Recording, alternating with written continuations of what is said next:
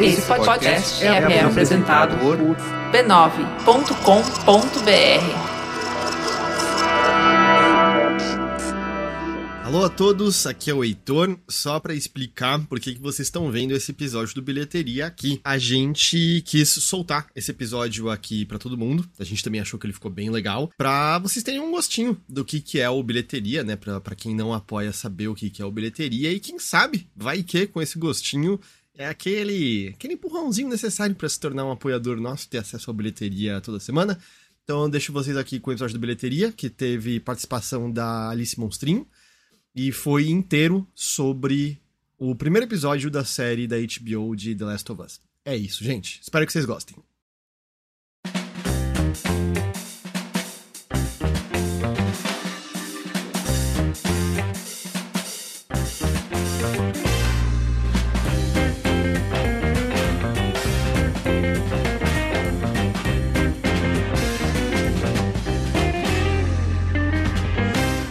Olá e boas-vindas ao Bilheteria, o seu podcast de cultura, entrevistas e qualquer coisa que a gente inventar aqui no Overloader. O meu nome é Caio Teixeira, eu estou aqui com o Heitor de Paula. Olá! E a Alice Monstrinho. Na verdade, Alice, você prefere monstrinho ou o nome de pessoa? É um grande tanto faz. Eu acho mó divertido que cada pessoa fala um negócio, às vezes chama de Ali.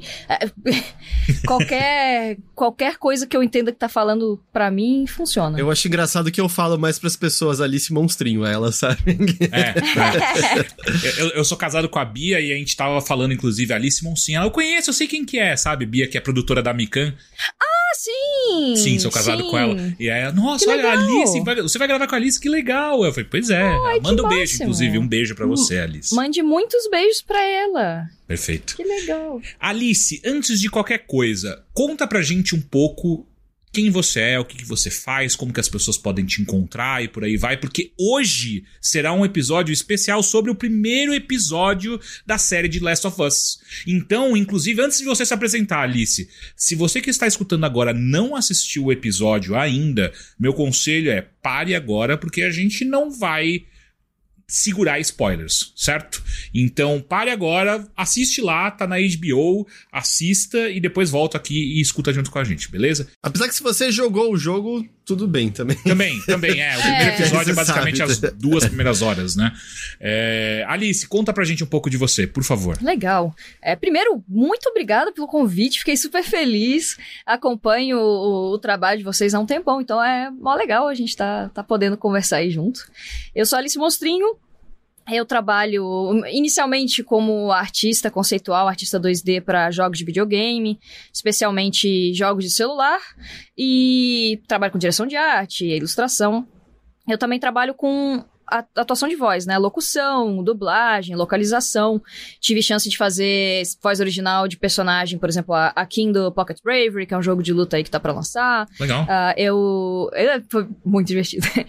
E eu dublei também, eu fiz localização de alguns personagens no Last of Us Part 2. Então, cai lá, tem alguns personagens no cenário que interagem com a gente e vai estar lá minha voz falando, tipo, e aí, Jesse? Pô, Hebe, não sei o quê. Então, da hora. E trabalho com quadrinhos também. Tive chance de fazer agora o quadrinho do Sussurros do Caos Rastejante, que foi baseado no RPG do Jovem Nerd, né? RPG de Cthulhu, do Nerdcast. E faço um monte de coisa. Olha, tem 3 profissões diferentes, né? Pelo amor de Deus. Eu sou o pato. Faz um monte de coisa, nenhuma bem. Você chegou a colar na última CCXP que rolou? Sim, e foi muito legal porque, aliás, pois é, uma outra coisa, eu trabalho num portal chamado The Last of Us Database, que a gente faz todo tipo de coisa, cobertura pra Last of Us, e foi possível participar da coletiva de imprensa também, que a HBO Max convidou a gente, o painel da CCXP, então, em questão de fanatismo de Last of Us, foi um evento muito produtivo, deu pra tirar foto com a galera. Porque tava a Bella Ramsey, o Pedro Pascal. Pedro Pascal, tava o Neil Druckmann, né, também. Uhum. Tinha mais gente? Não, também tem já tinha. Todos. Ah, mas tinha mais gente ainda. Tinha o Craig Mazin, né, que foi o produtor e diretor. A Meryl Dandridge, que faz a Marlene tanto no jogo quanto na série. E o Gabriel Luna, que faz o Tommy. Então tava o elenco principal e, nossa, foi incrível. Nossa, só não tava a Anna Torv, né? Só não tava a Anna Torv, infelizmente não consegui respirar o mesmo ar que a Anna Torv, mas um dia... Quem é a Anna Torv mesmo? Na série ela é a Tess. Tá. Eu gosto dela. Ela é Nossa, legal. ela é tudo. Eu gosto dela. Fringe, saudades eternas de Fringe. Mindhunter pra mim. Mindhunter. A Bia lembra dela de Mindhunter. Amo. É daí que eu mais reconheço. Ela é a gente lá do... A psicóloga. Ok. Acabou de uma pecinha, encaixou, sabe? É daí que eu tava... Daí que eu tava te reconhecendo.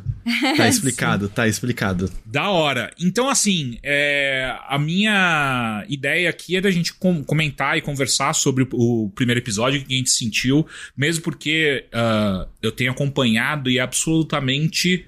O mundo inteiro tá falando dessa série. Eu tô impressionado, assim. Eu não vi... Todos os sites de games estão fazendo coisas especiais sobre a série. Mesmo o site que não é de games está falando sobre a série, porque realmente eu acho que eles atingiram aí uma área e uma qualidade também impressionante. Então aqui é meio que legalize a gente falar sobre esse primeiro episódio. E vamos nessa então, né? Heitor, primeira coisa, você assistiu esse negócio? Sim. Então todo mundo acredita que eu assisti pra vir conversar no episódio sobre o episódio? Pô, eu tô impressionado. Olha, não vou falar que é a primeira vez que isso acontece, mas não é sempre, viu, Alice? Eu te garanto. 2023 sou uma nova pessoa. Não, mentira, eu sempre assisti, bichinho. Sim, não, assisti. Legal, então todos nós assistimos. Eu queria começar então com a Alice. O que você achou? Primeiro, o geralzão do episódio, depois a gente entra em pormenores. Eu acho que ele funcionou super, tanto pra quem jogou quanto pra quem não jogou.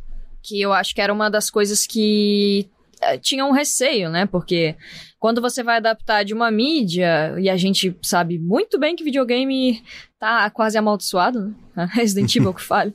Não, Resident Evil é incrível do jeito dele, ok? Incrível... Tá, é uma palavra, podemos usar essa palavra, mas eu acho que funcionou super bem. Eu tinha algumas coisas que eu tava, confesso, com um pezinho atrás, né? Aquele medo de gente fanática que nem eu, que, sei lá, Last of Us é a minha religião, aí você não quer ter uma heresia acontecendo no episódio, mas eu acho que agradou muito. Algumas das mudanças que eles fizeram, inclusive, a maioria das mudanças, eu achei muito boas. Depois a gente provavelmente vai entrar, né, nesses pormenores, mas algumas mudanças de motivação do Joel pra começar a jornada, algumas mudanças visuais, tempo de tela de personagem. Pra mim, eu tava com uma expectativa super alta, mas ao mesmo tempo aquele friozinho na barriga, tipo, putz, se for uma merda, né? Então me tranquilizou, assim, num nível enorme e, pô, eu adorei. Que bom. E você, Heitor, você gostou? Eu adorei, eu achei muito bom também. Eu admito que eu sou a pessoa que eu tava entrando mais assim pela curiosidade, porque a gente trabalha com videogames, de tipo... deixa eu só ver qual é. Mas eu tava em cima, precisava adaptar pra uma série, tá ligado? Tem a história ali já. E é um jogo já muito cinematográfico, né? A Naughty Dog tem isso, né? Nas cutscenes, o que eles almejam é usar a linguagem do cinema e tal, mas... Esse primeiro episódio eu achei que funcionou muito bem. Eu tava até no começo meio, caramba, 1h20, será que eu vou achar meio cansativo? Não, eu senti que ele passou voando. Ele tem até um ponto, né? É praticamente no meio dele certinho, que a gente salta de 2003 pra 2023. Então até tem tipo um momento que se você cansar dá pra pausar e tomar uma água, que é como o intervalo comercial, sabe? Poderia passar ali. Mas eu achei que funcionou muito bem. Em grande medida porque eu acho que o elenco escolhido tá brilhante. Assim, eu acho que que o Pedro Pascal, ele fisicamente lembra o Joel, então, né, nem tem tanto... Não tem uma desconexão inicial. Admito que inicialmente, quando eu olhava pra Bella Ramsey, eu ficava... não é a Ellie, não parece a Ellie, mas ela é tão boa. Abriu a boca. Que imediatamente você... é a Ellie. E engraçada, né? Do tipo... aquelas reações dela de... Quando a Marlene... É Marlene, né? Ela vira e fala assim... porque eu acho que vocês conseguem porque eu sei do que vocês dois são capazes. E ela só... do que eles dois são capazes, sabe? Que é coisa meio, Tipo, meio assim? com medo, mas meio, eu quero saber. Ou quando eles pisam fora do muro, que ela levanta, nunca tive fora. Abaixa, caralho, abaixa, não sei o que lá. Que isso, sua louca? Imediatamente, tipo, já vendeu pra mim, assim. Ou, sabe, pequenas reações dela de quando a galera dos vagalumes vai verificar que ela levanta e calma, é o chute bruto mais calmo que eu já vi, né? Que começa muito devagar e pau, dá uma bica no prato, você fica, a Ellie... Manda o dedo. Coisa a contar. E é tipo, exatamente, tipo, a Ellie faria todas essas coisas, assim, né? Então, imediatamente já era tipo, não, essa é a Ellie, tá tranquilo, já comprei o personagem, já tô aqui sem problema nenhum. Maneiro, eu também gostei muito, de verdade, assim, eu acho que eles conseguiram fazer que... De verdade, a coisa que eu mais estava receoso com a série era bem o início dela mesmo, que era a relação do Joel com a Sarah, que é a filha dele. Porque no jogo, caso você não se lembre que está escutando a gente, você começa controlando a Sarah. E era uma coisa que eu ficava pensando que, tipo, boa parte da emoção... que a Sarah evoca no jogador é porque você controla ela e você vê tudo através dos olhos dela nesse início do jogo, né? Então a criação de conexão com o personagem me parece muito rápida e fácil de ser feita, né? E eu ficava, como é que eles vão fazer isso na série, tá ligado? Porque, eles vão gastar uns 2 episódios no passado pra apresentar a Sarah e aí sim conseguir colocar o peso necessário para o que acontece com ela e por aí vai, e eu acho que não precisou. Eu acho que eles conseguiram, Craig Mazin conseguiu perfeito. Mas vocês acham que a gente vai ter mais flashbacks do passado? Do passado eu acho que sim, da Sarah não sei. Tá, tipo, do passado, mas depois da Sarah já morta meio, você diz assim, de... Saiu, inclusive, depois do primeiro episódio, a HBO disponibilizou um teaserzinho, né, do que vai lançar nas próximas semanas. E uma das coisas que eu acho que vai ser sensacional na série é a gente poder explorar outros personagens, né? Mais tempo de tela, por exemplo, teve mais tempo de tela pra Sarah, vai ter mais tempo de tela pro Bill e o Frank, que acho que é os NPCs preferidos de todo mundo. E nesse teaser até eu tenho uma cena que eu tô desconfiando que fica mostrando no passado deles, que mostra muita coisa. Então eu acho que talvez não necessariamente pelos olhos do Joel ou da Ellie, apesar de que a gente sabe que vai ter a cena do Left Behind. Sim, até citaram já a Riley, né, nesse primeiro episódio. Isso foi muito legal. A Marlene já mandar direto, assim, pra ela, né? Tipo, pô, terrorista não, cara. Tua amiga aí era terrorista. Então eu acho que vai ter coisa... Vai definitivamente ter mais coisa do passado. Não sei se exatamente nos olhos do Joel. E do Tommy, porque o Tommy a gente sabe a informação que ele é um soldado. Sei lá se vai mostrar isso de alguma forma, se vai ser só mencionado, se vai ser... eu não sei, tô curiosa. E assim, eu acho que então a gente pode começar mergulhando de fato nesse primeiro episódio, pra gente começar a comentar cenas que a gente mais gostou e até mesmo o andamento da história. E uma coisa que eu já queria abrir falando, que é, como eu comentei, eu tinha esse certo receio de como que a Sarah vai ser representada e como que eles vão conseguir dar o peso necessário pra morte da Sarah, né? E eu acho que uma das coisas que é o Craig Mazin, né, que ele dirige esse primeiro episódio, e caso vocês não se lembrem, o Craig Mazin, ele é o diretor da série de Chernobyl. É o showrunner, não é, especificamente? É, o showrunner, isso. E, cara, Chernobyl é incrível, vocês assistiram? Sim. Na época eu assisti e foi em 2019, né? E eu lembro que eu ainda comentei com meu marido, eu falei, puta, uma série de Last of Us assim. Até aquela cena do Chernobyl, que é os caras totalmente protegidos pra irem fechar, acho que umas válvulas, que praticamente é meio dado assim, vocês vão morrer e são umas pessoas que acabam sobrevivendo, e é tudo escuro com as lanternas, tipo, já são uns pedaços, sabe, de meio você de máscara se protegendo dos esporos no subterrâneo de Last of Us, sabe? Já lembra um pouco o que tá rolando ali. Então, e eu acho que ele fez um trabalho muito, muito foda de direção, que é tudo que você assiste nesse primeiro episódio, no primeiro episódio inteiro, que é tudo pelo olhar dos personagens e nunca por um narrador em terceira pessoa onisciente, né? Então, mesmo quando algo está acontecendo que a gente já sabe ou tá vendo logo atrás do personagem, o personagem em si não sabe o que tá acontecendo. Então você tá o tempo inteiro tipo, caralho, é agora. Agora vai dar merda. Agora vai dar merda. Puta que pariu. É, e verdade. até o que você falou, né? Tipo, você controla a Sarah no começo do jogo, mas nesse começo, a gente sempre só vê o que a Sarah tá vendo, né? Quando o Joel vai pra longe, né? Vai tirar o Tommy da cadeia e tudo mais, a gente não tem acesso a nada daquilo, né? E tanto... Vocês repararam que quando eles estão dentro do carro... Eles meio que recriaram a câmera do jogo, né? Uhum. Não, a cena é igual. E tem o movimento, porque a gente tem um movimento de câmera, não tem? Nessa hora no jogo, no comecinho, quando você tá mexendo no carro, que você pode olhar pra onde você quiser e tal. E eles recriam esse jogo de câmera, né? Ela olhando no meio dos bancos, jogando pra direita. Então, é interessante em que, óbvio, jogar com uma personagem é diferente, né? Você tem aquela cadência que você pode, especialmente no relançamento, né? Você consegue olhar pra mais detalhes no cenário. Mas eu acho que eles criaram uma primeira metade desse episódio em que a gente é a Sarah, na real, né? Em que a gente tá... É ela que a gente tá acompanhando. Uma pessoa que não sabe nada da história começaria falando, essa é a protagonista da série. Sim. Porque ela tá centrada como protagonista naquele momento, né? Exatamente isso que você levantou, Heitor. Pra quem não conhece o jogo, né? Esse início dá muita impressão de que a Sarah é a personagem principal. E eu acho que é por isso que ele consegue trazer um impacto, se não igual, muito próximo do que o jogo tem quando ela morre, né? Então, cara, eu fiquei impressionado, assim, eu confesso que pra mim não foi um impacto tão forte quanto foi no jogo, mas ainda assim foi, cacete, eles mandaram bem demais nisso, né?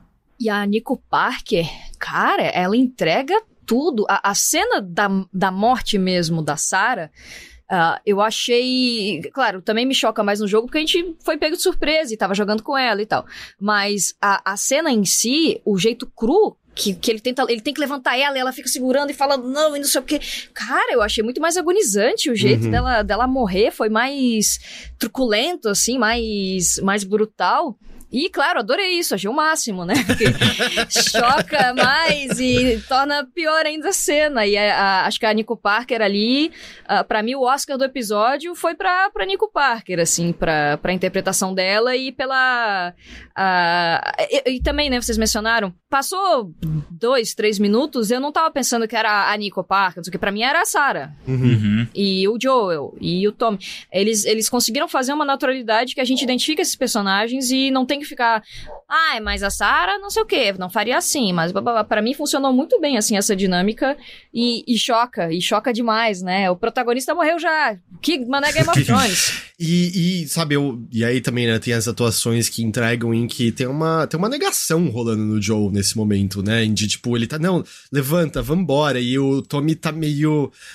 Ele já tá olhando, cara, acabou, sabe? Não tem o que fazer aqui. É uma cena muito boa. É que, justamente, todos nós que já jogamos, a gente tá vendo, na verdade, a cena falando, vai acontecer em breve, eu sei. E uma coisa que eu achei engraçada é que até o que acontece antes é muito lógica de videogame aplicada à série, em que bate o carro de polícia no carro deles e eles ficam presos no beco ali atrás. E é meio... É tipo, é muito pula videogame, por cima, né? Pula por cima, sabe? Eu tô vendo esse fogo. A parede invisível. Exatamente. Tem aquele cantinho que você olha, acho que daria pra passar, mas o personagem fica correndo no meio do nada, assim. Eu achei meio engraçado, mas eu achei que funciona. E uma curiosidade... como é o nome? Nico Parker, né? É super nova, ela tem 18 anos. Vocês estão ligados de quem que ela é filha? Que aí quando eu soube, ela é filha da Tandy Newton. Ela é igual a mãe, né? Westworld, né? É igualzinha a mãe, né? Igualzinha. E herdou talento, né? Impressionante, cara. E aí, por isso que eu tava pensando assim, se no flashback poderia até aparecer um pouco mais dela, porque ela parece muito boa, mas ao mesmo tempo é também mais impactante se acabou, né, ali, assim, cortou, né? E não, que é meio que o Joel teve, né, nunca mais teve nada, até porque é fácil presumir que, eu não lembro se isso no jogo é explorado, mas ele perde todas as lembranças até, né, que ele tem, porque ele não tem como voltar pra casa mais depois disso, né, então... Ele fica em negação, né, no momento que é mostrada a foto da Sarah, ele não quer de início, ele não conseguiu manter uma vida, ele não processou o luto, né, então ele evita, ele nem menciona o nome da Sarah na cena do quarto do jogo, que é uma cena forte, né, ele não consegue, né, só depois que aí rola o estágio de aceitação dele, mas é legal isso porque na série tem muito jeito de explorar e eles já meteram um PTSD fortíssimo nele no primeiro episódio, né? Sim. Total, o paralelo, né, do militar apontando, né, a metralhadora. E é meio que um... O Joe é monstruoso nos jogos, certo? Eu acho que a gente pode dizer dessa maneira, assim. Ele é uma figura monstruosa. Máquina de matar. Sim. E eu acho que a série teve isso, né? Porque, por exemplo... No jogo, eu me lembro quando eu joguei a primeira vez que eu tive esse choque, porque você tem a cena da Tess e ele indo atrás do maluco que passa a perna neles. E eu acho que é onde você tem, né? A primeira cena de mais furtividade, troca de tiro. E o Joe e a Tess são frios, né? Eu acho que eles metem um tiro, executam o cara, não executam em certo momento? Sim. Ele quebra o braço do cara e depois a Tess mata. E na série, né, tipo, eles em vez de fazer uma cena de tiroteio, que eu acho que é uma boa escolha, né, não ter o tiroteio, eles resolvem isso, né, em que o cara tenta passar a perna nos vagalumes e a gente chega só no resultado do tiroteio. Então, no jogo, a gente já tem esse momento de, tipo, beleza, o Joe é um cara que mata pessoas, e não é nem aquilo de, no gameplay eu matei muitas pessoas. Não, na cutscene, executaram uma pessoa a sangue frio. Eu acho que até a Tess que atira, mas ele nem... Pra ele tá sussa, né? Mais uma segunda-feira, né? E na série não, né? Eu acho que esse momento acaba sendo importante, porque pra você como espectador que só tem a série como referência, é o momento que você percebe, eita porra, do que esse cara é capaz exatamente, porque você só tem a informação da Marlene até aquele momento, né? E o fato de que ele é capaz, ele tem os contrabandos, mas até aí não é todo contrabandista que consegue fazer o que ele faz. Essa parte do soco e tal é meio, né, ele desmurra, ele presumo se ele não matou, ele desfigurou o cara, né, e tal. E é o momento que você fica, ok, o que é esse cara exatamente? O que aconteceu nesses últimos 20 anos aí que eu não vi dele, né? Já era mostrado um pouco que, tipo, o cara perdeu um pedaço da humanidade dele na cena seguinte da morte da Sarah, que tem aquele garotinho, né, que vai até a zona de quarentena, a gente olha, não sei o que, putz. Aí, quando mostrou o bip lá vermelho, eu ainda pensei, ele tá safe, porque no jogo, o que avisa que a pessoa tá infectada é verde, mas lá eles fizeram o contrário. E cena seguinte, tá lá o Joe pegando o corpo da criança executada e jogando na fogueira, né? E pegando como se fosse um saco de bosta mesmo, né? Joga ali. Larga. A cena não é nem dramática, né? Tipo, ele pega, joga, fogo, cortou, assim. É o que você brincou mais cedo. É mais uma segunda-feira, né? É trabalho pra ganhar os tickets lá, pra ele poder fazer o que ele quer fazer, né? Porque a Tess ainda tem um pouco, né? Eu não consigo. Esse aqui eu não consigo. A Tess? Não é a Tess. Não é a Tess que... É uma outra mulher. É uma outra... não. Perdão, é só uma outra pessoa qualquer, né, que tá ali do lado. Que é muito parecida com a criança, aliás. Eu achei que ia ter alguma coisa... Porque a atriz é mó parecida com o menininho lá. Inclusive, eu achei que o menininho parecia com a Bella Ramsey. E eu fiquei... Será que a gente vai ver a Ellie mais jovem? Eu acho que de propósito botaram uma camiseta da mesma cor que a Ellie costuma usar pra parecer inicialmente que é a Ellie andando ali. Pô, tá aí, hein? Não tinha pensado nisso. Então. Eu te dizer acho que essa foi a única cena que eu fiquei com um leve pé atrás, em que, por tudo que a gente vê, e tudo bem, acho que isso eu também puxando dos jogos um pouco, mas a gente vê, né, que a vida dentro dessas zonas de quarentena é uma ditadura militar, certo? Até os vagalumes estão ali. E aí eles têm uma cena pra dar uma humanizada nesses militares, que é a moça falando pra criança infectada, né? De... você só vai tomar um remedinho, mas em breve eu vou te dar brinquedo. E eu fiquei... Por que você precisava dessa humanizada dessas figuras que nada do que a gente é exposto no resto mesmo desse episódio, né? Ou qualquer coisa... leva a crer que são pessoas que já estão dentro de um sistema, né? A gente entende que os órfãos viram soldados que alimentam esse sistema. A gente sabe que tem soldados, né, tomando drogas pra aguentar o peso do que eles têm que fazer. Essa humanizada ali me pareceu um pouco... nem todos os policiais, sabe? Um lance assim. Só que mostra uma execução pública em seguida, né? Em seguida, Mas é engraçado, eu não senti isso, sabia? Nessa cena. Não. O que eu senti ela tá... Porque essa criança chega, ela tá infectada, aí quando a soldada que tá cuidando ali, ela percebe que de fato aquela criança vai morrer, né? A sensação que eu tive é que ela tava adorando a pílula pra ela mesma, sabe? Tipo assim, tô tratando com humanidade essa criança aqui antes de matá-la, sabe? Sei. Então eu fiquei meio com essa impressão, mesmo porque a gente nunca mais vê aquele soldado, né? É interessante, que eu já tive um terceiro pensamento de que a sensação que me deu é que é sistemático. Porque no início do jogo, na zona de quarentena de Boston, a pessoa é bipada, toma aquela injeção...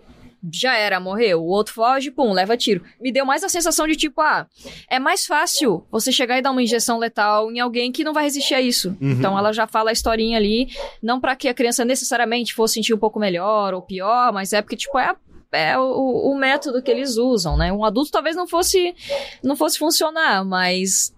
Sei lá, eu pensei mais como sistematização da parada. Sei. Tipo, é totalmente desumanizado também. Criança infectada, dá injeçãozinha, mata, põe o capuz na cabeça, a gente queima. E passa pro próximo coitado pra queimar, né? Que eles vão ficar com a mão limpa. Vai ser um coitado ganhando 3 ração pra fazer isso. Infelizmente, né, a gente sabe que...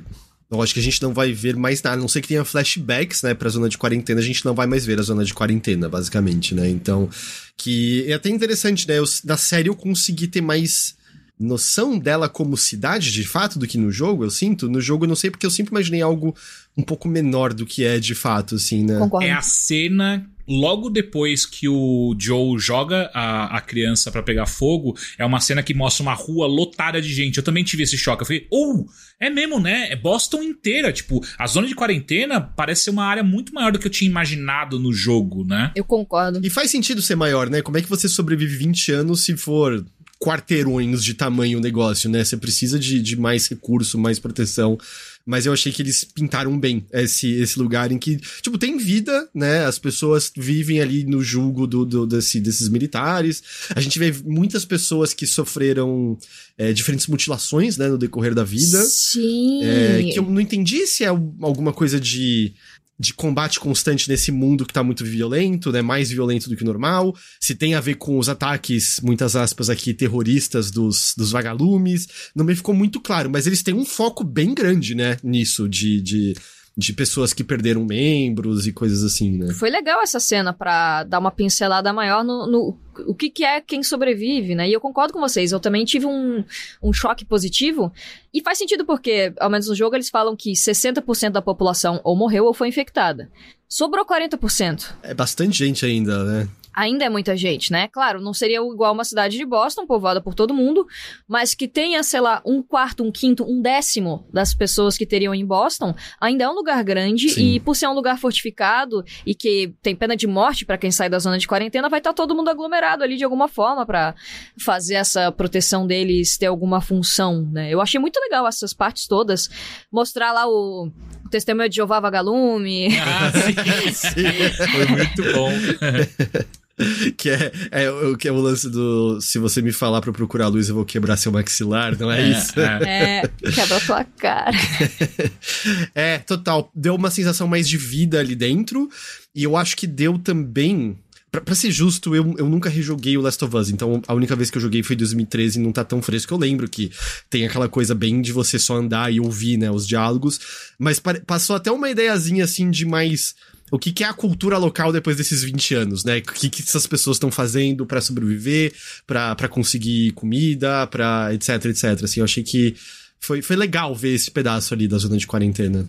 Eu só queria relembrar o caminho que a gente tá fazendo e aí acho que a gente consegue seguir até mais cronologicamente nesse episódio, né? Então a gente falou daquele começo lá atrás de 2003, que é quando começa o outbreak, né? Começa a pandemia dos casos. Inclusive tem até aquela cena prólogo, né? Que eu achei super interessante de colocar aqueles dois cientistas conversando num talk show, né? E aí o cientista fala do fungo e tal, aí nos anos 60 até. O Átila Yamarino, né? Dos anos 60. E eu fiquei pensando, eles fizeram tudo isso só pra... Será que esses caras vão aparecer de novo, sabe? Porque são 3 atores, ou melhor, pelo menos 2 daqueles atores eu reconheço.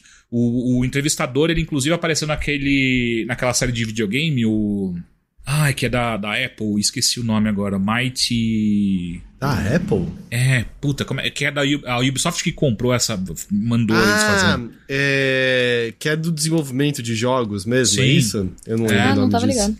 E tem o Jonathan da Múmia. Exato. Nosso Átila Yamarino é o cara da Múmia, né? Eu não tinha nem reconhecido. Jonathan da Múmia? Lembra? A Múmia do Brendan Fraser? Aham. E, cara, eu não tinha reconhecido. Ele é o primo bobalhão? Ele é aquele cientista, pesquisador, na verdade, magrelinho. Sim. Ele é o personagem que é o alívio cômico. O alívio cômico, né? Eu também não tinha reconhecido. Aí, ontem uma amiga falou, Fiquei tipo, não é possível. Fui olhar as fotos. Não, agora ele é o... não. Nossa, é verdade. Agora eu vi. E aí a gente passou, então, por essa parte de 2003, que é super interessante, seguindo basicamente a Sarah, né? Até o momento que ela morre. E aí a gente chega na parte de Boston, quando tem essa...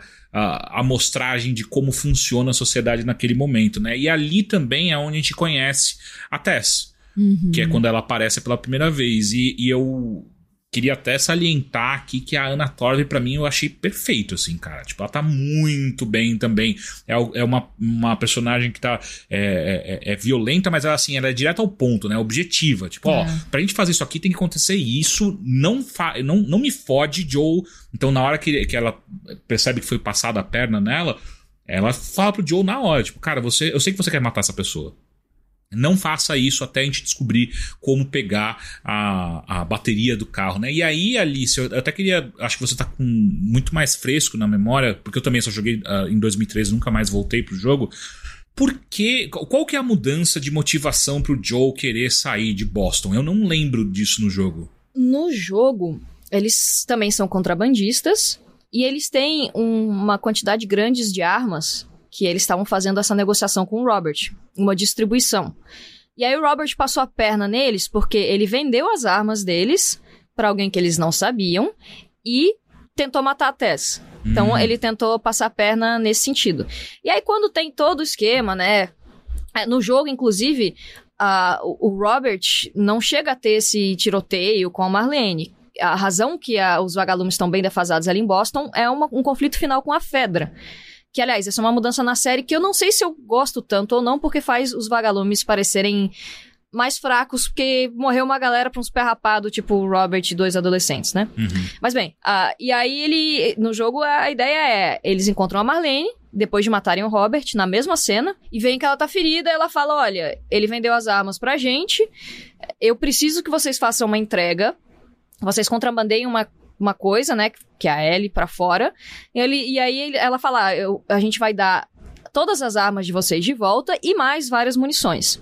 Então a motivação do Joe é meramente comercial. Entendi. Ele é um contrabandista e vai ter mais munição ali, mais armas para poder revender. Na série, eu achei muito legal e muito mais coerente que a motivação dele é conseguir grana para comprar uma bateria, para sair da zona de quarentena e ir atrás do Tommy, do irmão dele, que não responde há 3 semanas. De carro, né? E de carro para chegar mais rápido, porque tá longe pra cacete, né? Sim, ele tá no Wyoming, é na puta que pariu, lá dos Estados Unidos. E aí a Marlene, na série, chega e fala, olha, você leva essa menina aqui até o prédio do Congresso, que é ali na esquina, e a gente vai te dar um carro, inclusive da Fedra, com bateria. Então o fato de ser um carro da Fedra vai facilitar ele pra passar por patrulha. É a motivação excelente. O cara tá pensando, pô, fiz um puta negócio aqui, levar essa menina chata aqui, e vou chegar lá e vai ter o carro pra eu ir atrás do meu irmão. Então eu achei isso melhor que o jogo. Acho que ficou mais forte e mais coerente pra um cara tipo Joel, carrancudo, e o cara é uma pedra, né? Ele é uma montanha, ele não é imutável quase. E foi uma razão boa, assim, de fazer isso funcionar. Dá uma humanizada, né, dele, assim, que parece, tem alguma coisa com a qual ele se importa com o irmão. E assim, aquela coisa de, a gente testemunha na cena do passado que o Tommy talvez seja meio um babaca em alguns aspectos, né? Ele tá na cadeia por uma briga que supostamente ele não foi sem querer, mas aquela coisa, tá bom, cara, foi sem querer, você não tava envolvido, beleza. E o que é legal é que ele fala, dessa vez eu não tive culpa. Então dá pra entender que não é o primeiro rodeio dele ali na cadeia, o cara já tá batizado, né, encrenqueiro. E no jogo é isso também? O Joel sai pra ir buscar o Tommy? Eu não lembro. Ele só sai, ninguém não sabe por que ele... Nunca explica por quê. Não. Eu acho até que quando ele encontra o Tommy é meio até... Ele não menciona pra ele antes disso, estamos indo ver meu irmão, não é? Mas eles chegam ali na represa e é... Não, peraí, eu tô falando no passado. No passado, o Tommy... Perdão. Quando o Joe... No dia do surto. Quando o Joe sai de casa, no jogo, ele nem fala o que é, né? Não aparece. Então... Ele leva a menina pra dormir na cama, né, a Sarah... E você jogando com ela, acorda no meio da noite e aquele pandemônio, e cadê o pai? Onde que está o meu pai? Desnaturado. E aí você sabe que ele tá de volta na casa quando ele abre a porta e pergunta tá tudo bem, não sei o quê, porque tá acontecendo alguma coisa com os Cooper, com os vizinhos. Então nunca é explicado, pode ser que ele não saiu, pode ser que ele só foi do lado de fora ver na rua o que tava acontecendo, né? Pode ser que ele não tenha, ouviu um barulho, olhou ali só e acabou, né? E é interessante porque por causa... A série colocando o Tommy na cadeia e o Joe tendo que ir lá tirar ele, pode inclusive gerar uma reação no futuro da série mesmo, onde o Joe culpa o Tommy pelo que aconteceu, porque ele teve que sair de casa, ele deixou a Sarah sozinha, sabe? Às vezes ele pode entrar nessa noia mais pra frente de tipo, cara, você é o culpado. E não só isso, quando a Sarah toma o tiro, o Joe pede ajuda pro Tommy. E o Tommy, que já sacou o que aconteceu, porque ele tem esse passado na guerra, né? Então ele sabe que um tiro no meio não é nem no peito, né? Mas na barriga, cara, não vai sobreviver. Não tem o que fazer. A gente não tem... A menininha de 12 anos ainda. Então... E o Joe grita com ele, me ajuda aqui. E o cara nem consegue fazer nada. Então eu acho que essas coisas podem dar uma brecha pra criar esse problema, talvez, no futuro, né? Entre os irmãos, né? Pô, isso é uma observação legal, eu não tinha pensado nisso, mas realmente, né, ele, eu podia estar passando o resto do meu aniversário com a minha filha, vou ter que te pegar, pagar a tua fiança de novo, porque não é a primeira vez, e lá quando ele fala com a Marlene, nos 20 anos depois, ele ainda fala, você botou ele contra mim, porque ele foi um vagalume, né, o Tommy, então... Ainda tem essa coisa de culpar ela pelas coisas que dá errado. O Joe não vai dizer, tipo, não, eu fiz merda, né, ele vai botar a culpa nos outros. Mas pensando nisso que você falou, Heitor... Essa é uma outra coisa que no jogo eu não lembrava. Tipo, no jogo eu lembro que quando o Tommy é mencionado, até mesmo quando ele aparece, é tipo, uou, pera, ele tá vivo? Você tem um irmão vivo ainda, né? Eu fiquei meio chocado. Ô, louco, como assim? E na série, desde o início, Tommy é uma presença ali E eu acho interessante, como a Alice falou, dá uma motivação e uma humanizada pro Joe muito interessante. Sim. E até porque se eles tiverem planos... eu não sei até que ponto da história essa primeira temporada vai. É o jogo inteiro. O primeiro jogo fecha... inteiro. Sério? Caralho! O Craig Mazin e o Neil Druckmann confirmaram que a primeira temporada fecha tudo. E com a história do DLC, né? Que a gente mencionou. Que Sim. Até vai ter o DLC também. Caralho! Porque o que a gente mencionou... Nossa, eu falei, eu esqueci. Não é Rayla. Como é que é o nome da... Riley. Ela é mencionada, né? Aquela hora. Então, tipo, já tem a sementinha dela plantada ali como motivação pra Ellie. Mas o que eu ia falar... Então, assim, eu presumo que eles vão querer adaptar a parte 2 também. E pra isso, um Tommy muito bem desenvolvido ajuda muito, né? Porque o Tommy tem uma importância...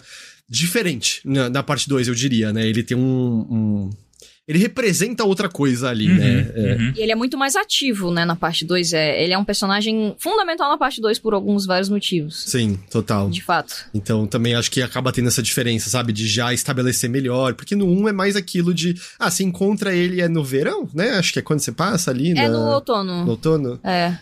Mas é meio isso, porque como é uma jornada contínua, né? As figuras que você se encontra não caminham com você pra sempre, né? É sempre só temporário. Então... acaba sendo diferente já botar dessa maneira, porque mesmo ausente nessa segunda metade, e eu presumo que eles não vão chegar no Tommy ainda no segundo episódio, né?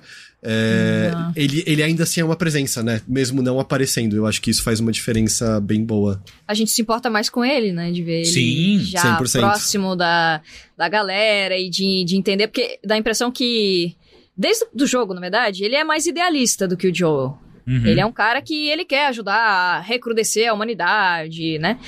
E o Joel, ele não foda-se a humanidade pra ele, não interessa. Ele tá só sobrevivendo, né? Igual ele fala ali, tá um dia depois do outro sobrevivendo na base da rotina do Zolpidem e do whisky, inclusive, né? Sim. E ali já cria motivações pra todo mundo. Eu achei isso muito legal. E o Tommy, até por ele falar naquela em 2003, né, que ele tá sendo preso, porque incomodaram a garçonete, dá a entender que ele é um cara esquentado, mas que no fundo ele tem um coração bom, ele tá preso porque ele foi defender a moça que tava trabalhando, já dá umas migalhas, assim, de como é a personalidade dele, né? Total.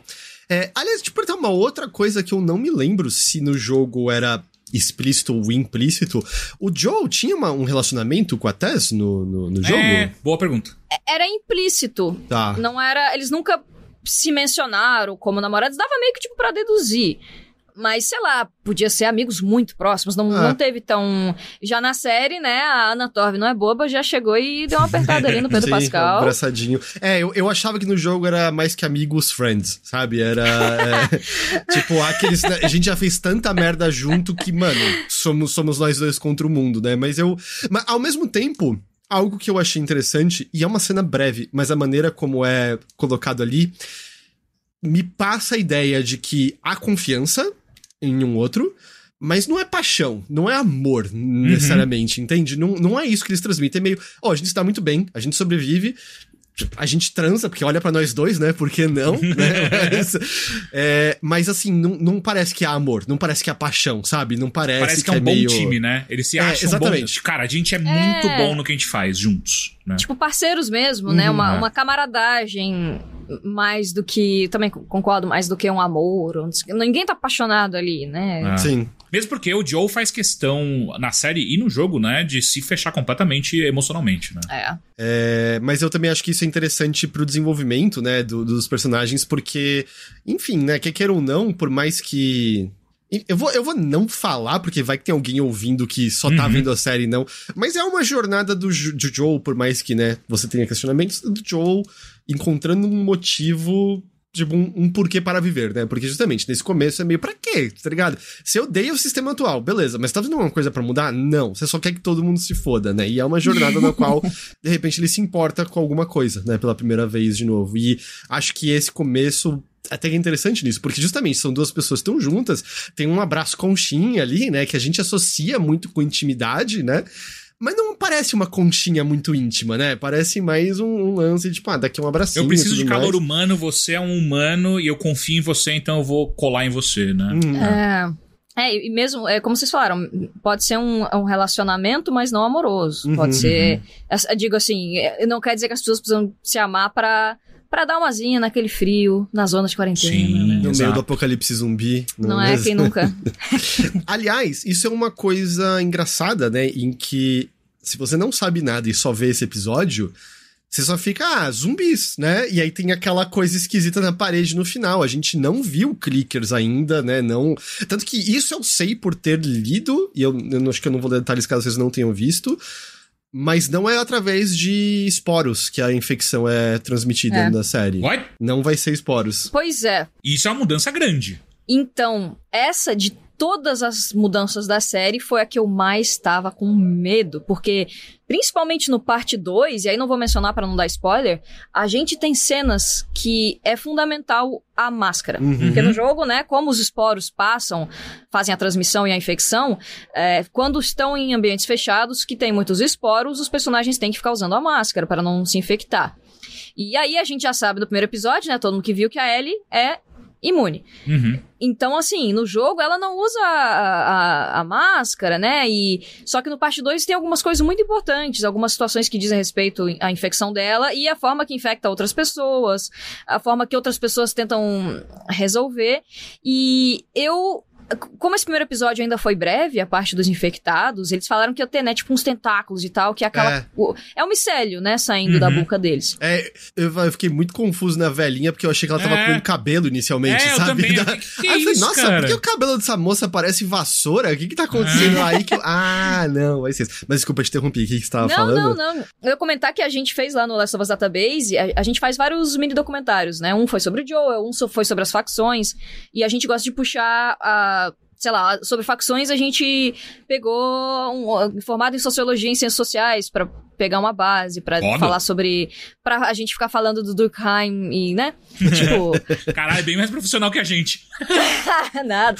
E aí o do Cordyceps foi legal, que eu escrevi 19 páginas de pesquisa para fazer o roteiro. A gente teve consultoria com neurologista e bióloga. Caralho. E eles falaram muito, principalmente da parte de biologia, sobre o tal do micélio. O micélio é a base de todos os cogumelos e é o que geralmente expande. Então, quando você tá numa floresta, cada passo seu tem metros, quilômetros de micélio no chão, porque já é uma forma de que a própria estrutura dos fungos, que é um reino por si só, né, não é animal nem vegetal, ela se espalha. Então eles resolveram fazer uma mudança um pouco nessa biologia, com a justificativa de que, se fosse por esporo, tá todo mundo fudido, porque, sei lá, o Cordyceps, eu acho que é coisa de 30 mil esporos por segundo que o Cordyceps lança. Caralho! Cacete! A gente até não lembra, a gente falou isso ali no documentário do Cordyceps, mas aí eles quiseram fazer essa mudança, só que eu ainda tenho um pouco de medo de que, de alguma forma, isso faça o seriado ser mais de ação, sabe?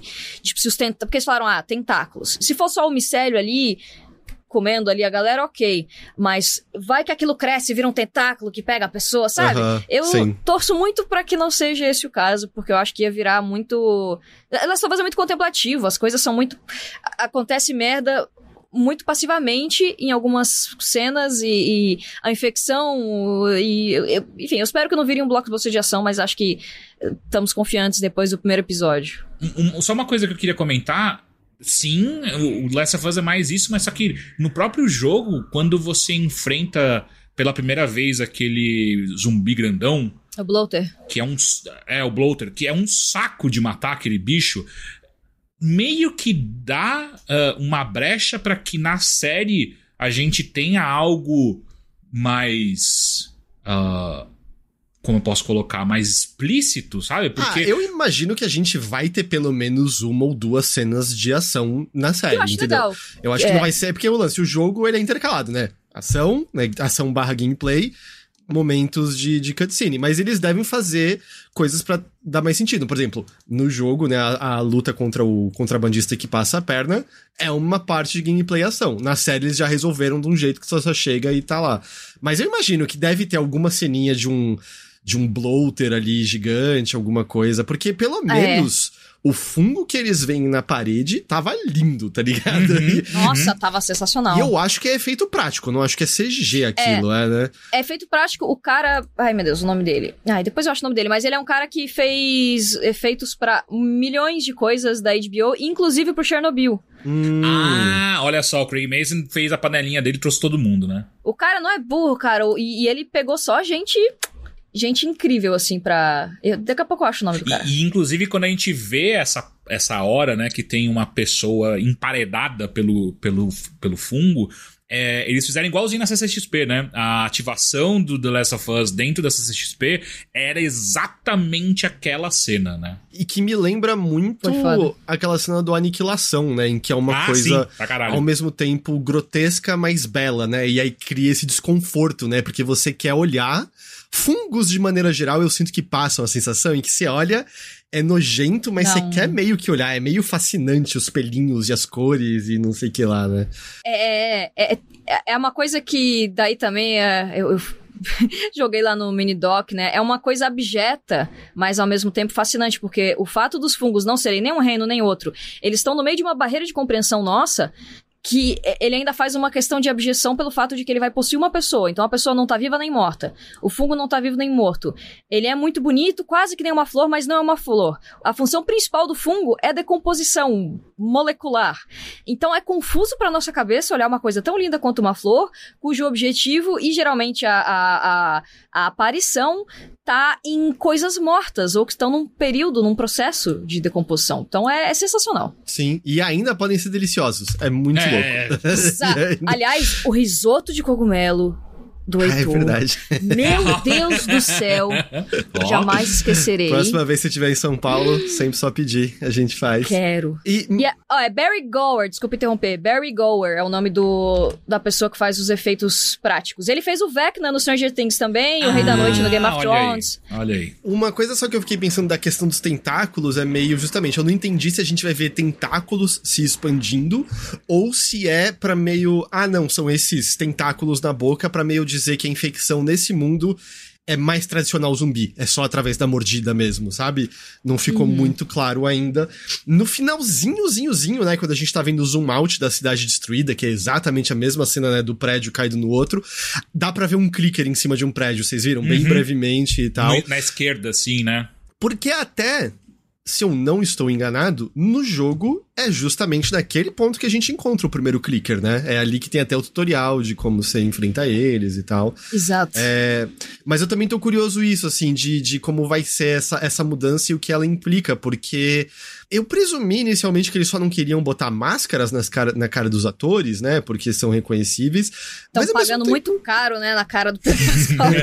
Mas ao mesmo tempo, não era tão frequente assim que você tá em áreas de esporos, tem que botar a máscara, né? Eu não sei por que não daria pra ter uma cena mais assim, que aí justamente dá até pra brincar com a sonoplastia da respiração, que nem naquela cena de Chernobyl. Nossa. E tal.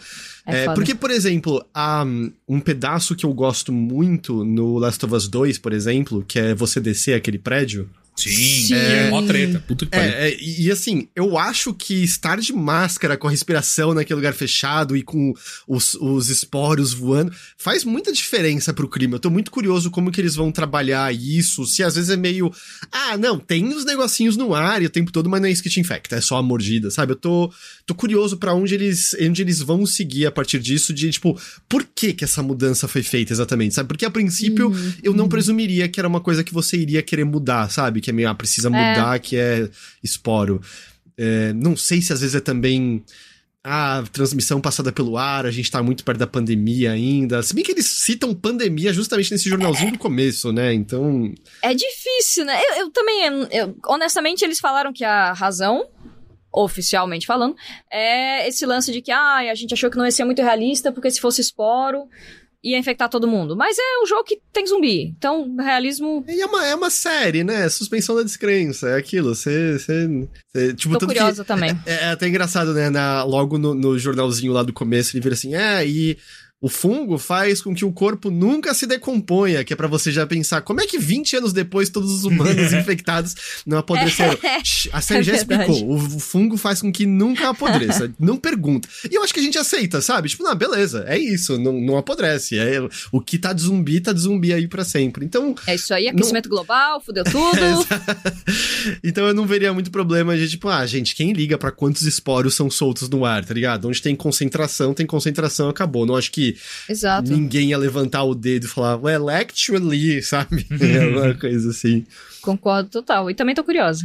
E eu tenho 2 pontos sobre isso que eu fico curioso. Eu vi hoje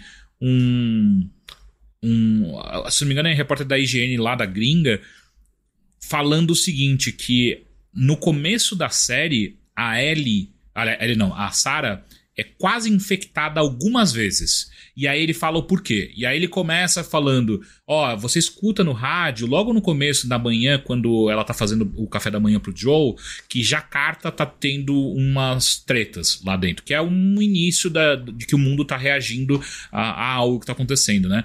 E aí ele levanta que Jakarta, a principal exportação que Jakarta faz é trigo. E aí se conecta com ela não ter encontrado a farinha pra fazer as panquecas do Joel. Então é a primeira vez que ela escapa de não ser infectada. Aí depois é quando ela tá vendo a velhinha lá, né, a vizinha dela, e a primeira velhinha tem uns espasmos, aliás, antes disso, na escola, ela tem um menino que tá tendo um espasmo na mão, né, que ela fica vendo o relógio refletindo na cara dela. É a segunda vez que ela escapa. Você acha que já é pra ser isso? Eu nem tinha... Eu acho que é uma dica, uma dica ali que tá acontecendo alguma coisa. Eu achei, nossa, olha que cena artística, eu não entendi o que ela quer dizer. Então, o que a luz representa nos olhos dela? Siga a luz, vagalume. Menino vai ser o líder vagalume. E aí é a segunda vez que ela escapa de ser infectada. Aí a terceira é quando ela tá na cidade e aí já tem carro de polícia indo pra lá e pra cá e ela não sabe o que tá acontecendo. Aí depois, quando ela vai visitar os vizinhos, a velhinha tá tendo uns espasmos doido que a gente até vê no fundo da cena, né? Eu acho foda demais. Amei essa cena. Também o vizinho oferece pra ela biscuits, né? E ela não aceita, ela não come, que são feitos de farinha também. E aí você fica tipo, caralho, não é possível. E aí... Antes disso tem o pão, na verdade. Logo no começo, o Joe fala que tá na dieta de Atkins, que significa que é uma dieta com low carb. Então ele não tá comendo farinha. Na verdade, todos os 3 protagonistas daquele momento evitaram de comer. O Tommy chegou e não tinha comido café da manhã, então ele come o resto da asinha de frango. É verdade. Quando eles estão saindo pra escola, o senhor lá oferece os pãezinhos que eles fizeram. Pai, é o teu preferido. Ele, puta, mas eu tô na dieta. E aí ela deixa de comer o biscoito, porque ela queria de chocolate e botam uva passa em tudo, né? Que eu acho também um problema. E eu não gostar de uva passa salvou ela. Não resolveu muito. E aí o Joe esquece o bolo 2 vezes. Ele não compra o bolo de aniversário. Pode crer. Eles não fazem a panqueca porque ele esquece também de comprar a massa de panqueca. Tem várias cenazinhas que eles deixam de comer derivados de trigo. E é legal que numa conversa, o Neil Druckmann, safado, ele ainda falou, a gente deixou breadcrumbs, né, migalhas Filha da puta. de como acontece essa infecção. Então ele tava... Quando a gente assiste uma segunda vez o episódio sabendo disso, parece super óbvio. Mas a primeira vez eu não tava entendendo nada. Eu falei, Mas que gente esquisita. Vocês estão achando que a infecção passou inicialmente através do trigo? É isso a implicação? É que quando você faz produtos, por exemplo, trigo, você tem uma quantidade aceitável de insetos e outros bichos que é aceito na mistura. Então, o que acontece? Pode ter pego um grupo de formigas que teve o Cordyceps, que foi mutado nessas formigas, porque o Cordyceps originalmente afeta artrópodes e alguns pequenos aracnídeos. E tem mais de 100 espécies de Cordyceps. Cada uma dessas espécies de Cordyceps afeta tipos de animais diferentes. Então, basta um aquecimentozinho global que rolou alguma mutação neles. E aí, lá em Jacarta, né? Porque estadunidenses gostam de botar a culpa ou América do Sul ou Ásia, Cara, ou pensei Oceania. exatamente a mesma coisa. Eu fiquei puto. Vai tomar no cu, cara. Por que não aconteceu isso no seu quintal, seu filho da puta? Gripe espanhola! Que veio da porra do Texas. Nossa, fudeu. Então, assim, eles botaram, tipo, a farinha tava contaminada. E aí, como eles exportam farinha pro mundo inteiro, contaminou o mundo inteiro com esse crop, né? Essa leva ali, essa colheita, que pode ter sido infectada por conta das formigas que foram trituradas nisso. E tem uma outra teoria no jogo também, que essa a gente até comentou lá também. Teoria, né? Que o macaco, coitado, que é um animal que sempre tá aí ostracizado em qualquer mídia, a gente sabe no jogo que eles fazem experimentos com os macacos e que os macacos eles são infectados. E eles mantêm a infecção, eles conseguem transmitir a infecção. Tanto é que o cientista no jogo, tem um determinado momento no jogo, na Universidade de Colorado, que o cientista é mordido por um macaco e ele fala no laptop, no walkie-talkie, gente, esqueci os nomes. Walkie-talkie, tipo, putz, fudeu. Tô infectado. Pode crer. E aí pode ter sido que macacos, em Jacarta nesse caso, né? Eles tenham comido essas formigas infectadas e cagaram ali nas colheitas, porque né, tão por aí, e isso fez que nem a toxoplasmose, que você tem um ciclo onde o toxoplasma precisa passar de bicho pra outro, pra eventualmente ferrar a gente completamente. E tem que passar pelo nosso intestino, né? Pelo intestino de um animal pra que daí ele o rato, né? Ele passa no rato, o rato é comido pelo gato, as fezes do gato tem o toxoplasma. E se a gente tem não? E o HIV é a mesma coisa, né? Foi um macaco, coitado, que não, né, teve seus momentos tristes ali e passou pro ser humano, e o ser humano... Então tem essa teoria aí também, que é teoria mais do jogo do que da série. E ainda Fico por cima, de biologia. Ainda por cima, a gente tem que lembrar que o crime é impossível acabar totalmente, né? Porque a mente humana veio do macaco, um animal assassino. O macaco é traiçoeiro. Mas eu só tava falando isso porque na série eles tentam presumir, tipo, a velhinha tava em Nova York, né? Veio de lá. Mas talvez seja só eles meio tentando chutar. A real é... A resposta concreta eu acho que a gente nunca vai ter, né? Aí nunca... Verdade. Vai ser sempre essa coisa mais por cima. Mas eu não sabia que tinha isso da farinha dessa maneira. Eu vi no Twitter. Achei doido. Entendi. A gente fez um vídeo porque um usuário do Reddit postou. Aí eu fiquei tipo, cara... Louco. As pessoas são ligeiras. Faz sentido, faz sentido. E só mais um ponto sobre esporos que eu queria levantar, porque teve uma hora... que a gente já tá em Boston, já 2023, que é logo quando o Joe volta pra casa pela primeira vez, ele puxa um armário pra pegar umas ferramentas, armas e não sei o quê. Cara, a cena ele puxa o armário e aí a câmera fica em partículas de areia voando, e eu fiquei... que? Então são os esporos aí, né? Parece que eles dão um close e uma importância pra aquilo que... Pensando agora, pode ser simplesmente artístico, que é realmente uma cena bonita, ou eu fiquei, caralho, tem alguma coisa de esporos aí já no meio. Então eu achei, ele ficou brincando, parece, com a gente mesmo, tipo, olha lá, hein, interessante. Agora? Então eu fiquei... Foi interessante. Não tinha reparado isso nessa cena. Eu fiquei olhando as armas lá, ele tirando arma, não sei o que e tal, e Vou ter que rever pela terceira vez o episódio. Vou prestar atenção. Da hora. E uma coisa, né? Eles optaram pra não fazer a trilha sonora bem estilo do jogo, né? Ela não... Só tem a abertura do Santolala, né? A Não, tem abertura. várias? Não, tem várias. Porque eu tava tentando prestar atenção e eu não notei se tava tocando violãozinho que nem toca no jogo. Tem uma Não, outra que vira. Quando ele... Nossa, eu me arrepiei assim... Não sei quanto palavrão a gente pode falar aqui. À Todos. vontade. Como a gente usa uma expressão que eu acho muito bonita e eu gosto de perpetuar ela, que a gente fala aqui, é arrepia até os cabelos do cu. Perfeito. Quando você ouve a zona de quarentena, logo que entra e começa a mostrar por cima, toca a música da zona de quarentena. Chama literalmente Quarantine Zone. Entendi. Você fica tipo, uou! Eu não reparei. Na cena também que é o... Acho que é a cena, inclusive, da morte da Sarah. Começa a tocar de fundo uma música que também toca no jogo. Aí no final, quando o Joe tá comendo o maluco lá de porrada, eu acho que também é uma música do jogo. Eles fizeram de uma forma um pouco mais sutil, pra não roubar a cena, mas eles usaram várias músicas e é muito louco como não sei, pelo menos pra mim que joguei, sei lá, quantas vezes o primeiro, é um trigger de nostalgia, de... sensação assim, tipo, eu acredito nessa cena, eu tô com saudade desse lugar e a música me faz lembrar como que é familiar pra gente o lugar, assim. É quase pavloviano, toca a música e os sentimentos vêm assim pra você. Tipo isso. Então eu que não prestei atenção devida, eu tava tentando ver se eu notava, mas não tinha notado. Mas, a HBO podia contratar uma outra pessoa pra fazer as intros, né? Todas as intros da série são iguais. Pô, mas eu achei bonita, como assim? Não, é bonito, mas é a mesma coisa de Game of Thrones, mas com fungos, né? É tipo o negócio se espalhando, construindo. Não, porra, como assim? Talvez. Eu sinto que eu vi outra série há pouco tempo que tinha exatamente o mesmo conceito na intro. Foi as mesmas pessoas, né? Foi a mesma... São as mesmas pessoas? E que nem o maluco lá que fez Stranger Things, isso aqui, não sei o quê, a galera tem os suas carteirinhas, né? Depois que acertou, né? E outra, todo mundo pula, né? Todo mundo pula, cara. Eu não pulo intro. Caralho, Heitor.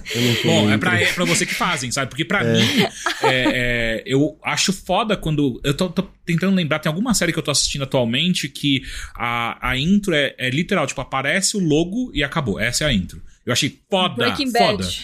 Breaking Bad é assim? É só então. as letras, né, que aparece. Cara, foda, perfeito. Tipo, foda-se, tá ligado? Daqui a intro acabou, você nem vai pular, não tem nem por que você pular, saca? Better Call Saul também, né? Fizeram essa linha aí. Mas eu falo mais brincando só, porque me chamou a atenção de, porra, de novo esse estilo de intro? O que aconteceu aqui? Não, e não é à toa, realmente. Você tem razão no que você falou, porque foi o mesmo grupo de pessoas, a mesma pessoa. Não sei se é uma produtora, né? Imagina que seja a mesma produtora que fez, o mesmo estúdio. Então, realmente, é uma galera. O cara falou, acho que eu consigo usar uma ideia aqui, só adaptar, tá ligado? Copia, mas não faz igual. Imagina o Westeros, só que fungos. Ok, tá contratado. Perfeito, ótimo. Esse homem é um gênio. E aí, a única informação que eu tenho certeza que a Alice tem mais, mas de próximo episódio, é que o Neil Druckmann que vai dirigir, né? Esse próximo episódio eu tô ansioso, quero ver como é que vai ser, porque eu gostei muito da direção do Craig Mazin e eu fico curioso pra ver... Cara, será que o Druckmann sabe fazer isso aí? Ele dirige atores, né, nas cenas de captura, e eu presumo... Mas não é a mesma coisa, né? Então, assim, eu acho que não é a mesma coisa, né? Eu acho que cada um tem seus sets de dificuldade, né? Por exemplo, acho que na hora que você tá lá dirigindo os atores, você tem que estar meio visualizando o que você quer pra aquela cena, mas ele tem experiência em dirigir atores, né? Eu acho que essa experiência...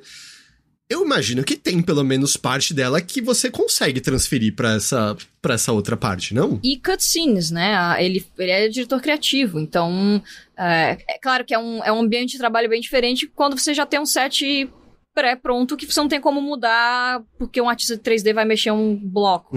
Ou mudar a posição da câmera depois que tá filmado já, né? Você não vai poder fazer isso. Exato, mas ele dirige atores e por ser diretor criativo ele também acaba dirigindo as cutscenes. Então, aquela pegada toda cinematográfica do parte 1, parte 2, tem muito o dedo dele. Mas vamos ver, eu tô muito curiosa pra ver o que vai sair. Eu acho que o episódio 2 bom, tudo que eu falar aqui vai ser spoiler do jogo. Pra não dar spoiler do jogo, né? Vamos... Meu Deus, peraí, deixa eu pensar. Vamos conhecer novos personagens importantes. Provavelmente, eu acho que... Provavelmente vamos ser introduzidos a pelo menos um NPC muito querido por todos. Não sei se com sua dupla ou não. Ok. Teremos uma despedida, né? Já no segundo? Quantos episódios vão ser? Você já sabe, Alice? 9, né?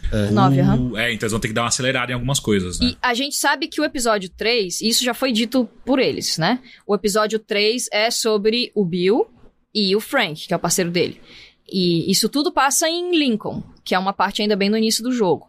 Entre o episódio 1, que a gente sabe que é Austin e Boston, e Lincoln, tem só aquela parte toda de Boston, do Capitólio, não sei o que e tal, e eles entrando na cidade do Bill. Então eu acho que, por exemplo, os personagens de Pittsburgh, a gente vai ver só no episódio 4.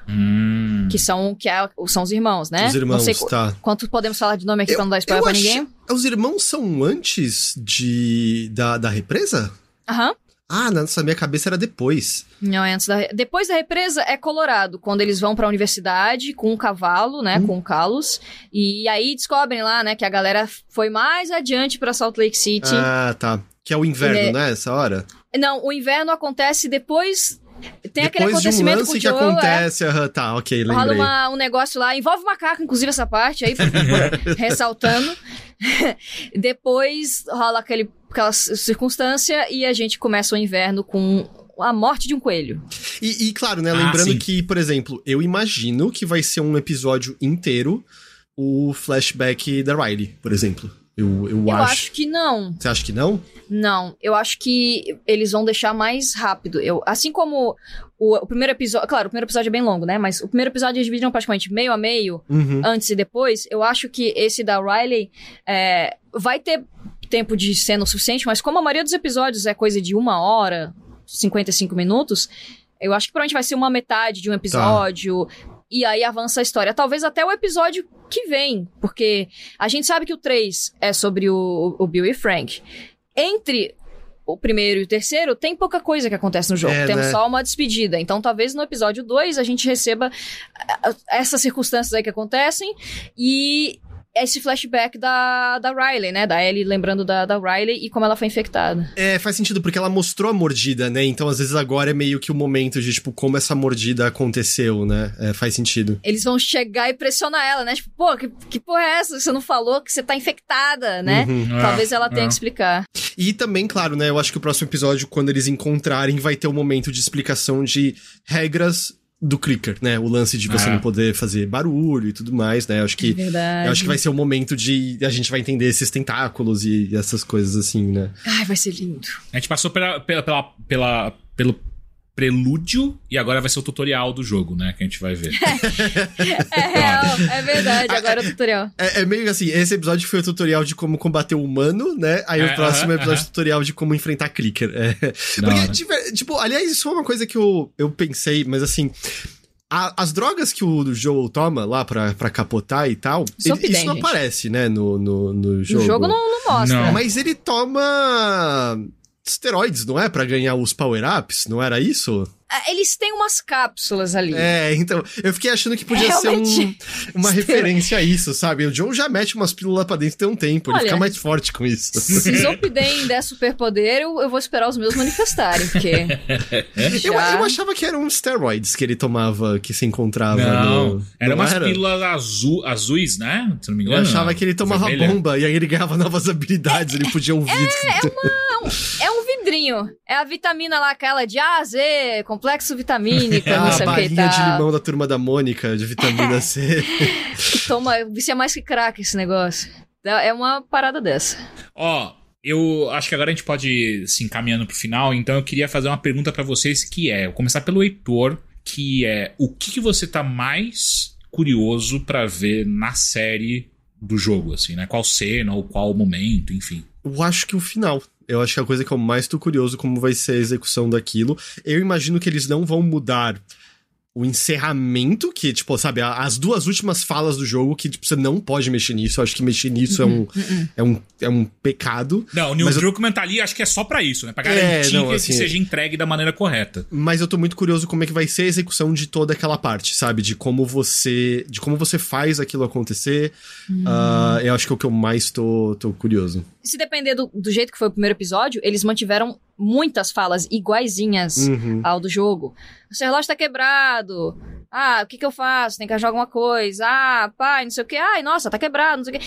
Eu vendo drogas pesadas. Eles mantiveram um monte de fala pra gente que é fã e maluco adorar. Então, eu acho que... Eu tenho confiança de que no final o ok vai, né? Exato, que vai estar ok. Mas o ok exato. Tem que ser tem que ser o ok. Que vai estar tem ok. Que ser ok.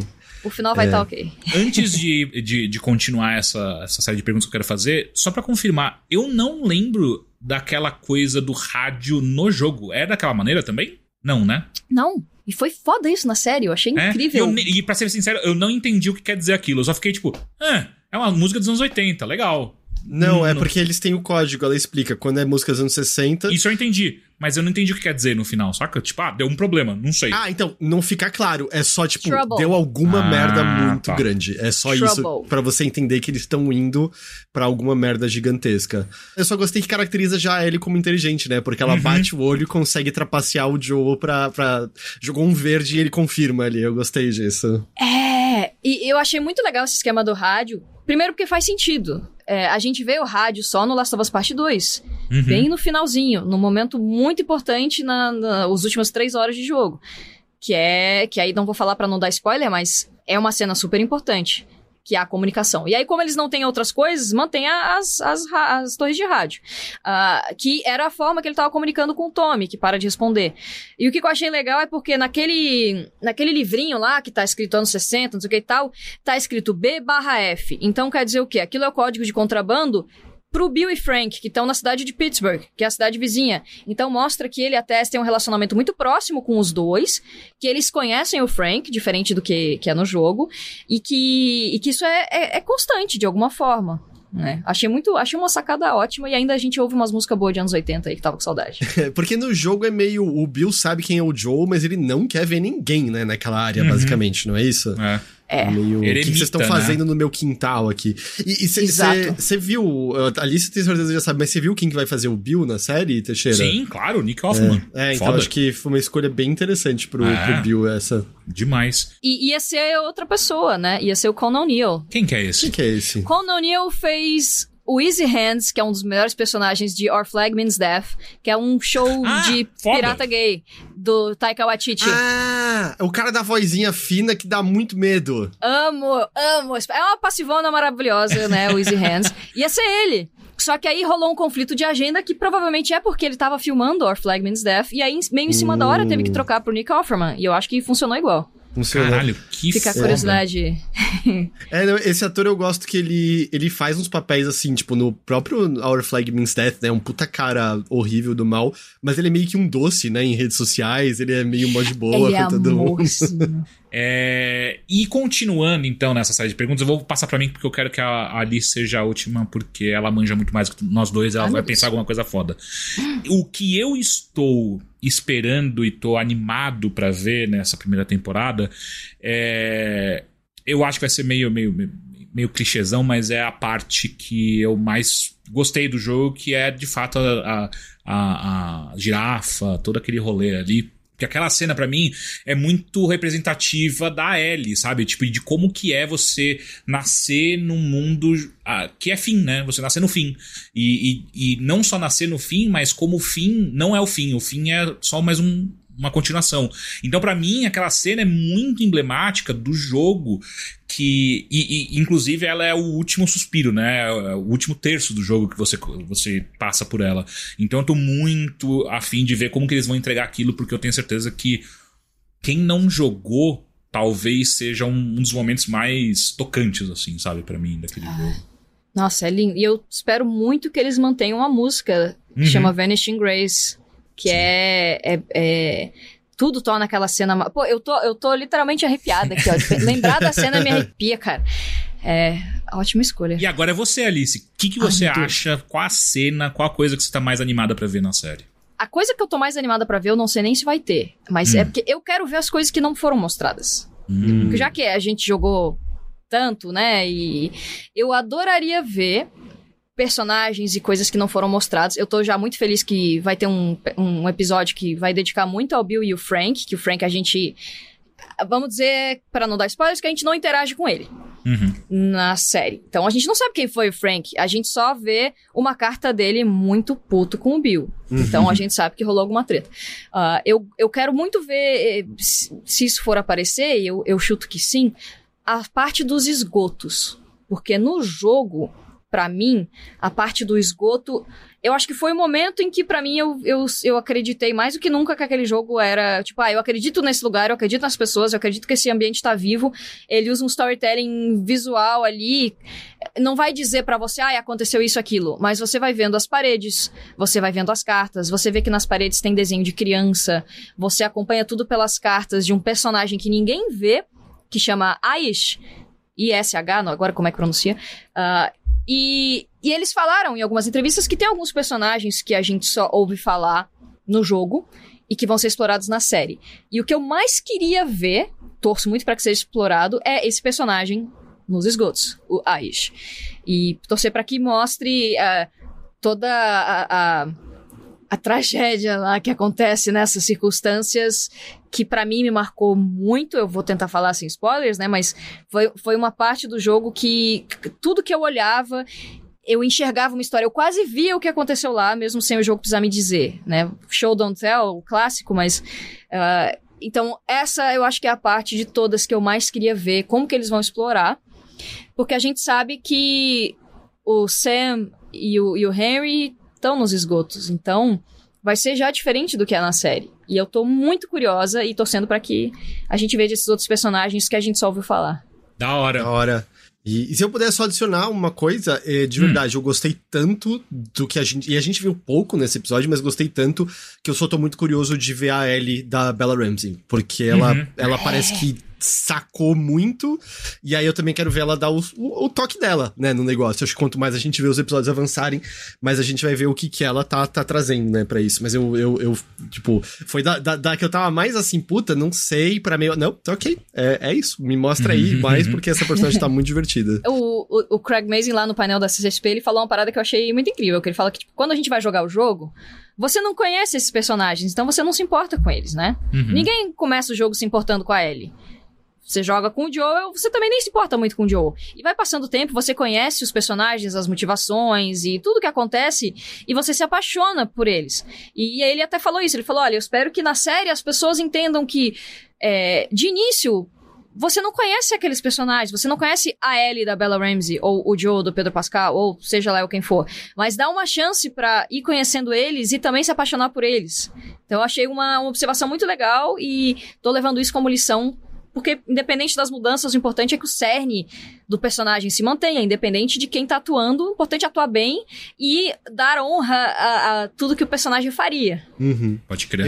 Eu até acho, né, porque tem coisas no meio que eu acho que eles podem até, tipo, ter a liberdade de ter a própria voz, fazer diferente. Acho que tem aqueles pilares que você não quer que sejam mudados, mas seria legal se no meio eles terem conforto pra explorar as próprias coisas, até porque Verdade. Não precisa fazer igualzinho ao videogame, né? O videogame tá ali, qualquer coisa, né? Que você bote algumas outras coisas aí. Exato, que é igual o jogo, vai jogar. E eu já vi pessoas reclamando que acharam que o primeiro episódio foi tão parecido com o jogo que não gostaram. Aí eu fiquei, vai tomar no cu. Então, se faz diferente e não gosta, se faz igual não gosta, vai se fuder então, né, cara? Puta que pariu. Enfim, estou animado. Confesso que eu entrei nesse primeiro episódio muito próximo do Heitor, tipo, vamos ver. Tanto que quando anunciaram eu fiquei tipo, mano, vai fazer outra coisa, Hollywood, pelo amor de Deus, cara, pega coisa nova. Só que agora eu fico, porra, vou engolir minhas palavras porque eu tô muito afim. Não só de assistir, como eu tô realmente pensando em rejogar. Legal. Porque como eu joguei só o primeiro só em 2013, né? Tipo, cara, eu não lembro de boa parte das coisas. O pior de tudo. E, Alice, você sabe disso porque a gente já conversou bastante de Last of Us aqui em casa, que eu sempre fui a pessoa que... E eu não gosto do jogo. Da história, eu nunca gostei muito de eu jogar. Também não. Mas o 2 eu gostei de jogar. Então, eu tive essa mesma coisa. Eu prefiro a história do 1, eu acho bem mais amarradinho, mas o 2 eu gostei muito de jogar. Mas aí eu terminei esse episódio falando... Pô... tô afim de jogar, tô afim. Vai que justamente 10 anos depois é o quando clica e é meio... Agora eu gosto desse jogo, sabe? Porque agora eu sei também... agora que eu entendi, clica, ok. Porque agora também é diferente. Eu sei melhor o que esperar, sabe? Eu entendo que jogo ele é exatamente, mas eu me bateu, sabe? Eu terminei esse episódio pensando... Eu quase pensei, e se eu jogar... a cada semana até o ponto do episódio. Porra! Sabe? Olha a ideia. A gente pensou nisso também, eu e a Monique, a gente tá fazendo toda segunda as lives de análise do episódio do dia anterior, do domingo, né? E a gente tava muito pensando em fazer isso, em pegar e jogar até uma parte. Só que existe uma questão que provavelmente vai ter uma ordem cronológica de flashback louca, né? Então... Sim. Mas, de qualquer forma, dá pra fazer, né? Esse primeiro episódio dá certinho, né? Até o ponto que Bonitinho. você sai ali dos muros, dá pra fazer bonitinho e tal. Mas eu fiquei pensando nisso, sabe? Meio que fazer esse caminhado aí, tipo... Porque isso vai dar o quê? 2 horas de jogo por semana? 3 horas de jogo por semana? Vai ser bem... Porque o primeiro não é tão longo quanto o segundo, né? O primeiro é bem Não, mais... umas 12 horas, 10 horas. Se for pentelho completionista, é umas 12 horas. Mas se não, 10 horas dá pra fazer, 9. Eu sou muito ruim de enfrentar os clickers. Eu tenho esse problema. No 2, como a minha faquinha não quebrava mais, eu tive menos problema. Mas aquela faquinha quebrável do 1 me fazia, nossa, repetir tantas vezes. É porque no 1 não é faquinha, você faz os chives, né? Você faz... E no 2 você usa o canivete punhal, mágico. Né? O canivete quebra. Mortal da Ellie. Mas, como é titânio. Uma coisa que eu pensei até era, tipo, começar cronologicamente mesmo. Começar pelo não é DLC, como é que chama? A parte da Ellie. É o DLC mesmo. O DLC da Ellie, e aí fazer Left Behind, não é? Isso. E o difícil é que o Left Behind já tem 2 cronologias. Como tem 2 cronologias? Tem o inverno, a parte que a gente não vê no inverno. E a parte dela no passado, 3 semanas antes do jogo chegar em 2013. Tá, então tem o salto.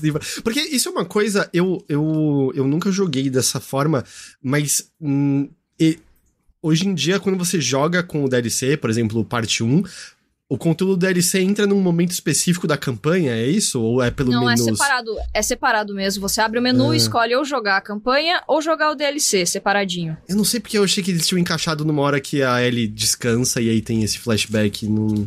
Não. É que esse é o ponto em que isso acontece, né? Tá. Porque ela consegue... Porque eles falam assim, entre os acontecimentos no outono e os acontecimentos do inverno, passou coisa ali, como que eles sobreviveram nesse tempo. Aí o DLC, ao mesmo tempo que junta o passado dela, como ficaria, eu acho que muito curto, eles já botaram uma exploração dela e dizer, tipo, como que ela tá se virando, como que tá funcionando ali e tal. Entendi. Enfim, tem algumas maneiras, mas eu acho assim, eu acho interessantíssimo fazer esse rolê de tentar jogar ao mesmo tempo que a série. Eu sei que é difícil, mas acho que pode ser legal.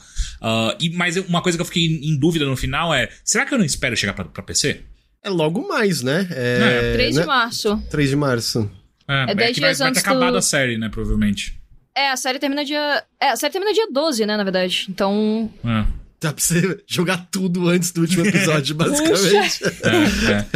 Enfim, mas de maneira geral, acho que esse sentimento que passa, né, que fica de, que vontade de jogar agora, só prova como é uma decisão, se não for criativa, pelo menos de marketing, muito acertada de fazer essa série, né? Porque a certeza que eu tenho agora é que esse jogo vai voltar a vender. Não sei, obviamente não tanto quanto da primeira vez do lançamento, mas com certeza vai ter um boom interessante de vendas, assim como depois que Arcane saiu, os números de League of Legends aumentaram também. Então, eu começo... teve isso também, né? Quando a Netflix vendeu pra cacete. O Cyberpunk mesmo. Saiu a série de Cyberpunk, o jogo estourou de novo. Que eu também tô afim de jogar, rejogar Cyberpunk, mas enfim, eu acho que a gente... E aí é uma futurologia minha, a gente vai ver cada vez mais essas séries de jogos tentando atrair gente de volta ou para um possível lançamento de jogo, sabe? Eu acho que tem alguma coisa multiplayer aí chegando também, né? Na verdade, o que você falou faz todo sentido e já tá acontecendo. Teve uma notícia, acho que hoje ou ontem, que falava que agora o Last of Us Remastered tá sendo tipo a coisa mais procurada da PlayStation Store do PlayStation 4. Então, galera tá no hype e quer jogar, né? Tá querendo matar a saudade. É muito bom. Acho que até mesmo, tipo, pessoas, por exemplo, como eu, que é meio, eu tenho até o remaster. Mas é que lá, se eu for jogar de novo, eu vou jogar parte 1, né? No meu PlayStation 5 e tal. E, $70, que coisa, né? Veja só, pra trabalho. Mas sempre, não tem como, né? Dá uma injeção ali, assim, de vontade, de ânimo. Dá. Bom... Acho que foi temos um episódio. Alice, muito, muito obrigado. Sem a sua participação, isso aqui teria ficado com certeza bem mais mambembe. Então, muito obrigado, sério. Você trouxe muitas informações do caralho. E eu queria deixar já um convite pra, quem sabe no final, acabou a série, pra gente voltar a se reunir, pra gente conversar sobre tudo o que aconteceu na série. Vou adorar. E, nossa, eu que agradeço. Um prazer conversar. Tava com saudade de leitor também, que a gente não se esbarra faz um tempo.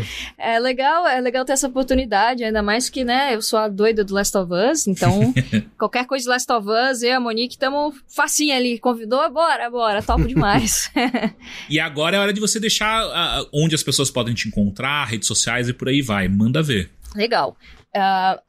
Como eu mencionei um pouquinho antes, eu e a Monique Alves, do Resident Evil Database, a gente tem um portal de The Last of Us, chama The Last of Us Database, e todas as nossas redes sociais, aliás, quase todas, The Last of Us DB, de Database.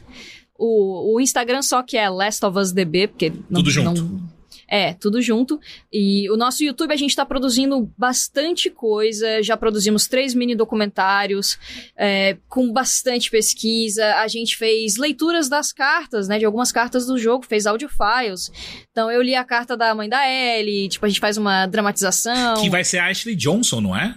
Sim, é perfeito. Caralho. Vai ser tudo. Eu tô Nossa, vai ser foda. Nossa, amo a Ashley Johnson, caso você que esteja escutando não saiba, é quem dubla a Ellie originalmente. Ela faz a voz original e a captura de movimentos, né? E, aliás, falando em dublagem, né, a voz original, claro, da Ellie acaba sendo da Bella Ramsey na série, porque, né, é a atriz, mas a dublagem, eles mantiveram diversos personagens do... Sim, a Luisa Caspari, que faz a Ellie, os dubladores praticamente eu acho que é a Tess, a Ellie, o Joel, o Tommy e agora, quem mais? Acho que é esse. A Marlene? A Marlene, acho que não. A Marlene, vamos descobrir agora, porque eu postei isso essa semana e o meu cérebro é uma paçoca. Mas a Luisa Caspari, que faz a Ellie, o Carlos Percy, que faz o Joel, a Vicky Brawl, que faz a Sarah, também manteve, né? A Miriam Fisher, que é perfeita, faz a Tess. E o Clécio Souto, que faz o Tommy. Então, eles mantiveram também essas vozes que, né, pra gente no Brasil, são as vozes dos personagens. É muito legal. Da hora. Mas, né, foi mal. Eu cortei meu jabá pra pra trazer informação, olha só. Veja só.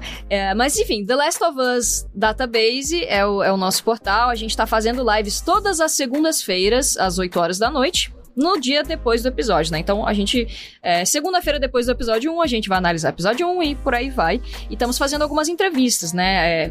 Amanhã, não agora pra quem tá ouvindo, mas amanhã a gente vai entrevistar a Luisa Caspari, que é justamente a voz da Ellie.